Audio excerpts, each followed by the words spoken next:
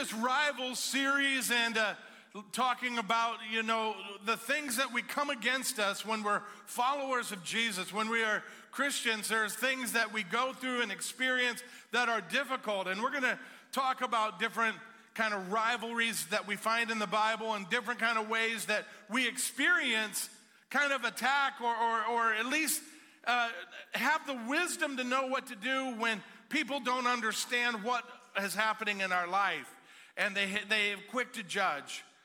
And so today we're in this Rival series and I'm talking about throwing dirt. Has anybody ever thrown some dirt on you? Maybe literally, some of you, but they just kind of, they didn't like you. They just kind of found fault in something you did or somebody you hung out with or you weren't cool enough. These are all things for me. I'm just going to pause for a minute and feel bad for myself. No. One of my childhood heroes was a little round-headed guy named Charlie Brown. All right, so some of you really young, you may not know him except in some kind of repeat cartoon that you see on a shirt somewhere. But Charlie Brown was a pretty awesome guy. He wasn't the coolest guy. In fact, his dog was cooler than him, right? Snoopy was just cool as could be. But Charlie Brown was a pretty cool guy. And if you ever watch Charlie Brown and you watch the specials, and they still come around at Halloween and Christmas and different times, is that Charlie Brown, unlike Lucy or Peppermint Patty, he can find a friend with anybody, right? He's just good. You never see Charlie Brown ever rejecting anyone, ever. Charlie Brown would hang out with anybody, and he would try to be friends with anybody. I mean, take it, his best friend was Linus, who sucked his thumb and carried a blanket. You're going to catch grief for that if you're friends with Linus, But he embraced him, and he embraced this kind of introverted musician, Schroeder, and he loved kids of color like Franklin, and he even allowed his little whiny sister, Sally, to hang out and flirt with his friends. Charlie Brown was all right. And when I think about Charlie Brown, the person that's most intriguing about Charlie Brown to me was his friend Pigpen. He had a friend that everyone called Pigpen. We never knew his name. If you know his name, I don't know what his name is. I tried to find out. But here's this kid that we never really know who his name is, who's obviously from a different type of place, a different type of home, different type of life. He's not just dirty. He literally has a cloud of dirt around him. All right, so he's physically dirty, and he's probably labeled, and he's insecure, and he's got all this dust around him. Yet Charlie includes him and accepts him and is never unkind to him.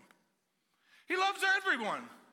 And I wonder sometimes, are we Charlie Brown Christians? Do we love everybody? Can anybody hang out with us? Can anybody walk in the doors of Abundant and we're just like, you're awesome. I like your cloud of dirt. Sit next to me. Be in our Christmas play. That's how it was with Charlie. Unconditional love. And you know something? Unconditional love requires courage. It requires courage to love anyone, to love somebody that most of the people in your life are going, that's not going to be good for you. That's not going to be good for your reputation. That's not going to be good for your career. That's not going to be good for the cool kids if you're friends with them. But I wonder, who are the dirty in your world? Or maybe it's you. Do you have Pigpen friends? Are we a Pigpen church? We are, right? We are, right? We are, right? That's right. Anybody can come in these doors. We don't care what you look like. We don't care where you came from. We probably came there too. Let me tell you, I know some dirt on some people in here.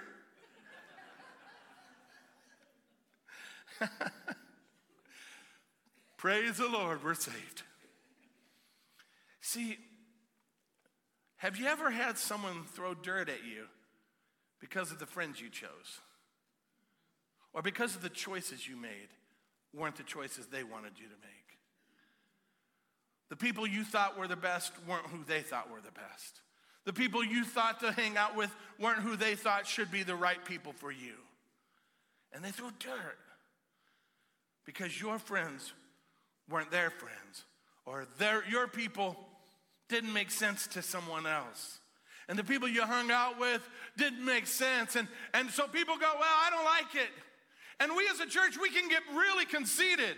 We can become very arrogant about what we think about who should be involved, who should be leading, who should be doing things. And yet Jesus, he looked at dirty people and thought, let's change the world with them. Let's change the whole world with them. Let's do something that no one saw coming. Do you ever wonder if you're that person that everyone else is talking to going, why are you hanging out with that guy? I have this friend named Ron. I met his cousin today and he said, don't hold that against me. I love my friends. I love every single person. And we could all go, well, I got some dirt on them. I know something about them. I know something about their past, or I know something about where they were or what they used to do or who they used to be. And Jesus knows everything about all of us. And let me tell you something, dirt is dirt. When he sets us free, he set us free, and he didn't have gauges and rankings for who were the bad ones and who were the not so bad ones and who was the barely bad ones. The wages of sin is death. Any sin, death. But the gift of God is eternal life through Jesus Christ our Lord. The one we prayed about that said came to this earth, lived a sinless life, and died on the cross. He can't save us if he wasn't sinless. But he did. And every other world religion you want to study, you will never hear Mohammed or Buddha say that they were sinless. Nor do they say they're the way. Jesus was sinless, and he said, I am the way, the truth, and the life. You see, it's not picking a fight, it's telling the truth. And this is who we are. And so I wonder today what it must be like. Even Jesus had dirt thrown at him by church people. If you have some noise that you'd like to make when we open God's Word, open to Mark chapter 2. Come on! Yeah, now you guys that are visiting going, you really are weird people. Yep, we cheer for God's Word too. It's a grand opening. We love it.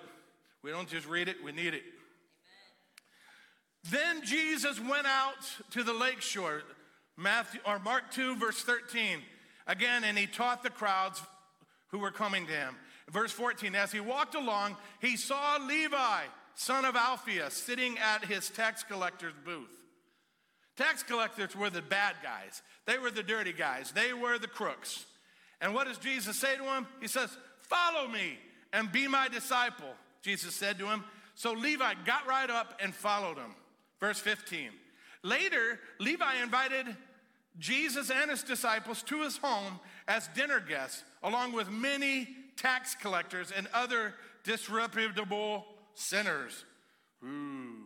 By the way, there were many people of this kind among Jesus' followers. Disreputable. That's a big word. But when the teachers of religious law, who were Pharisees, who were never fair, you see, much like the Sadducees, who were Sadducee. But the religious law, who were Pharisees, saw him eating with the tax collectors and other sinners, and they asked the disciples, why does he eat with such scum? Why does he eat with such scum? When Jesus heard this, he told them, healthy people don't need a doctor, sick people do. And I have come to call not those who think they are righteous, but those who know they are sinners. By the way, there's a difference between think and know. Who think they're righteous or who know they're sinners. I know I'm a sinner saved by grace. I'll tell you that right now. I need Jesus every day. Every day need Jesus in my life. So I'm not sitting around going, who should be involved here, and who should be in leadership, and who should be the best, and who should be in charge, and who should get to do this. Because I've seen God do miracles, and people no one ever thought God could use. Man, I could talk about Lewis all day today. a teenager in a broken home and a really tough divorce when I met him. And he had all kinds of things go against him until all the way through his high school years. And he just kept overcoming. You know, everybody else just said, yeah, let him go. That kid, whatever. Man, he's just killing it for Jesus.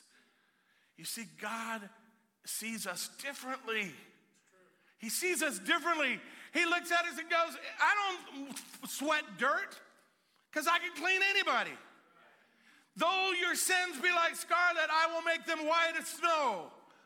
There isn't anything that overwhelms Jesus. He's not looking at it going, oh, I think you might be too gone.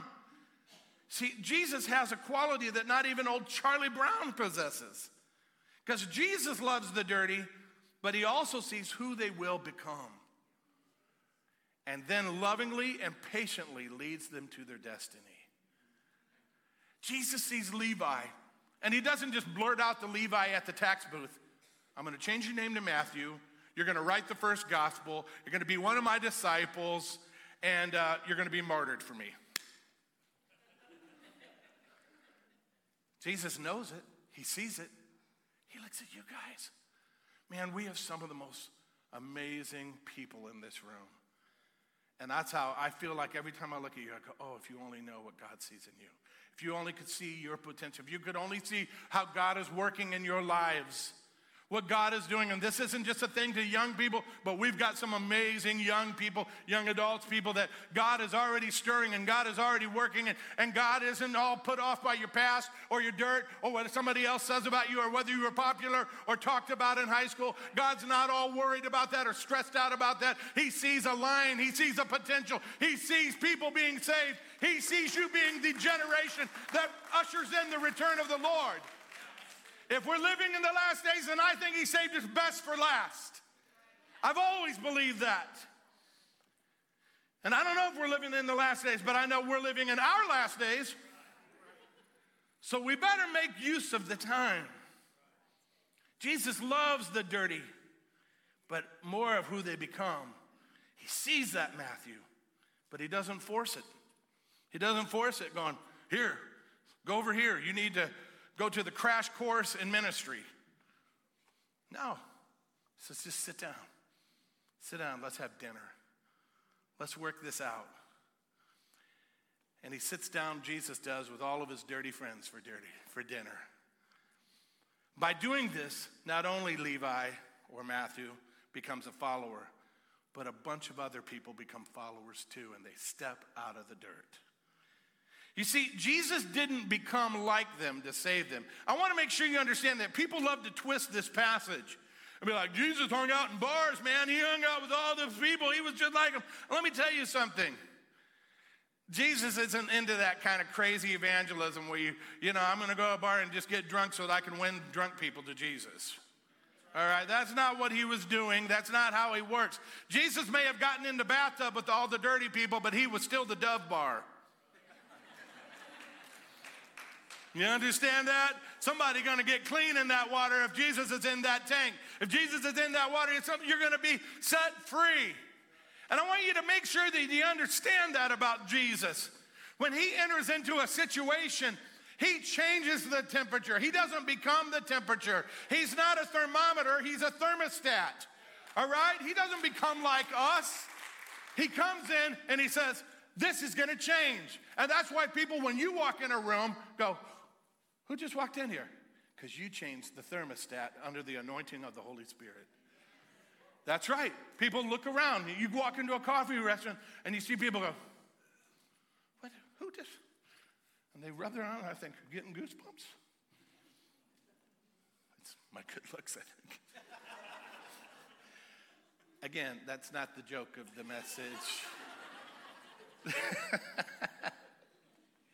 You see, what I love about Jesus is Jesus never compromised. And he will never. In the story of Jesus, we find the greatest recipients of his grace are those who needed it the most, who thought they deserved it the least. Read that in a book by Johnny Moore called Dirty God, Jesus in the Trenches. You see, Jesus didn't just love people dirty with sin. He loved literal dirty people. You see, back in his day, there were people that they were told, you don't go near these people. If you are religious, if you are a follower, if you're spiritual, these people are dirty and you don't touch them. And Jesus said, I'm going to touch them all. I'm going to touch every one of them. He went to people that were banned by spiritual people, religious people. And he did great things with them. Oh my goodness. Lepers, prostitutes, fishermen, diseased people, dead people, demon-possessed people, and those horrible tax collectors. Jesus was not afraid of any of them. He touched them all. And out of every one of those groups of people, if you read in the Gospels, you'll see leaders and followers and church planners come out of those groups of people. I mean, isn't that all of our testimony? I was saved. He washed me clean. You see, and these people weren't just his converts. They were his friends. And they were part of his plan for his first church movement. Man, I love that. Hanging out with broken people reminds us of the grace of God. It doesn't contaminate us. It doesn't mess us up. It reminds us of the grace of God, that we're willing to go more than halfway across the bridge and meet them. Jesus said, you know what? That's what I'm going to remember. I'm going to remember how you took care of me, how you loved me, how you clothed me, how you dressed me. And they're going to say, when? And Jesus says, for I was hungry and you fed me, and I was thirsty and you gave me drink, and I was a stranger and you invited me into your home, and I was naked and you gave me clothing, and I was sick and you cared for me, and I was in prison and you visited me. Then these righteous ones will reply, Lord, when did we ever see you hungry and feed you, or thirsty and give you something to drink, or a stranger and show you hospitality, or naked and give you clothing?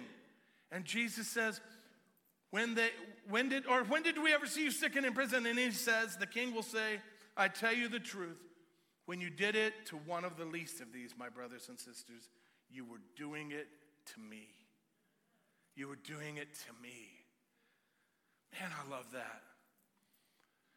I hear a story of Mother Teresa in the streets of Calcutta with a famous evangelist that was with her, and he was there to see how they fed 10,000 people every morning, and they were going through the streets, and they were so crowded. You know, Calcutta is like the doorstep of hell, some refer to it, and just a very hard and dirty place. And she kept looking, and she was distracted. She was supposed to be given a tour of this important person, but she kept looking and looking and looking and looking. And finally, after hours, she ran to a man that was laying in the gutter in his own stuff. And she picked him up and said, Jesus, Jesus, Jesus. And the evangelist came over, and he has his camera, said, oh, is this person's name Jesus? Is this who you're looking for? And she's like, every person's Jesus. And every day I look for who Jesus is calling me to that day. Who's beneath us? Who can't we love? I'll tell you right now, quickest way to fill this church and to grow and reach this community is to care for everybody. To care for everybody. Might take more cleanings, might take more work, might take more leader. Yeah, it's great. Get in the bathtub, get clean, have some fun. Experience the grace of God. Jesus didn't come to save the world. He came to save the people of the world. You, me. He didn't weep over the city of Jerusalem. He really wept over the unbelief of the people of that community. And I think sometimes he weeps over our unbelief too. And honestly, I'm not trying to point the finger. I need this word as much as anyone. I've got dirt issues that I have to surrender every day to God. Grace reaches us all. It reaches us all. And that's our testimony. Politics, programs, plans, paint, they don't change cities, and they don't change people. Ultimately, people change people. And Jesus lives in people, and his love works. It works. Loving dirty people can't just be done on TikTok and Snapchat and Facebook and Instagram. Sometimes that's all we do is we want to take a picture. Look at us ministering in the inner city. Look at us ministering on a mission trip. I think God has a different set of pictures that he's going to show us on the day that the crowns are handed out.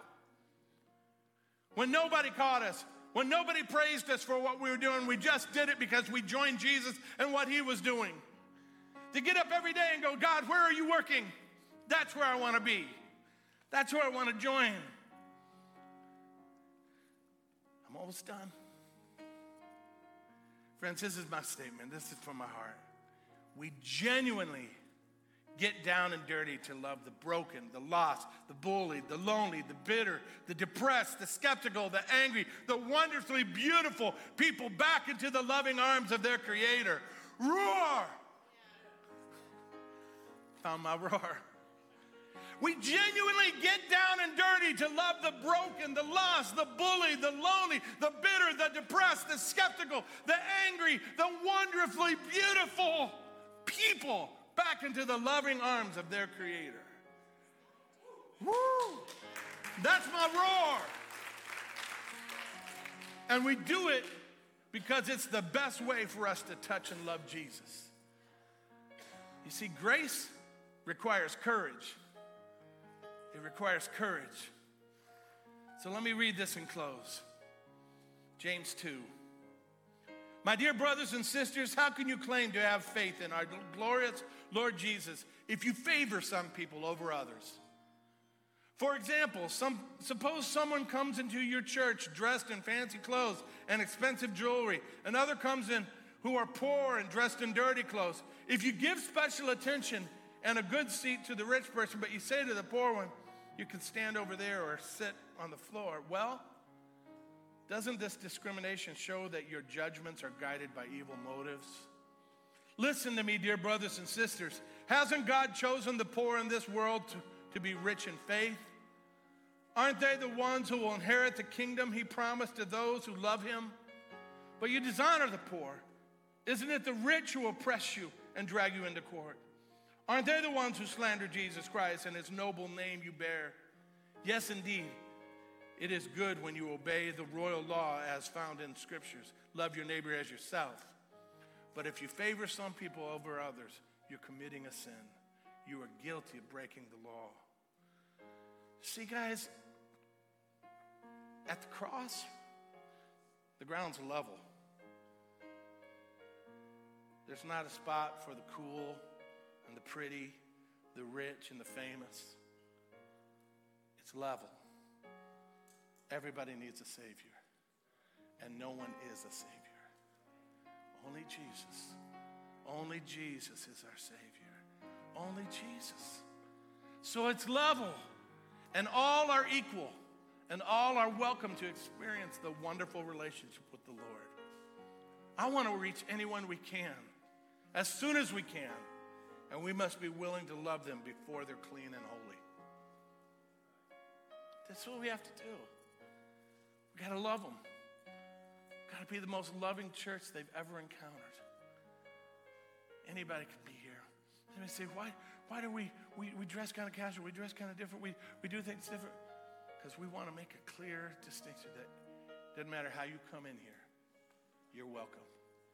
Doesn't matter how you come into this house, you are welcome. And God loves you and he has a purpose for your life. So God's agenda is different. And I think the clock is ticking. 2 Peter 3:9 said, the Lord isn't really being slow about his promise, as some people think. No, he's being patient for your sake. He doesn't want anyone to be destroyed, but wants everyone to repent. Today, my hands will get dirtier while my heart becomes cleaner as I keep touching and loving every person I can. Today, my hands will get dirtier while my heart gets cleaner as I keep touching and loving every person that I can. That's my roar. And when the rivals come, why are you with them? Why do you love them? Because that's where Jesus is. And I'm just hanging with Jesus.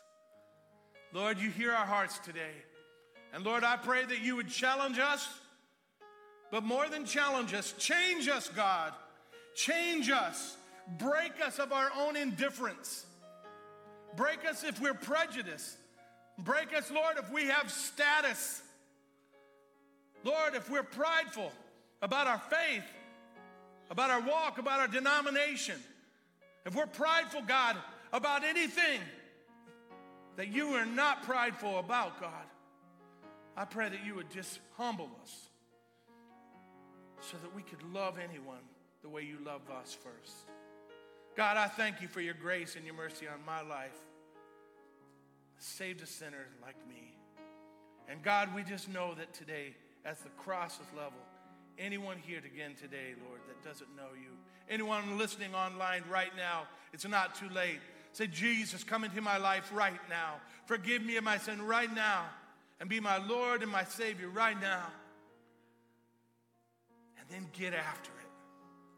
Get after it. Somebody may call you dirty still. Somebody may not see the change. Just get after God's word, get in with God's people, and get after what Jesus is doing on this earth.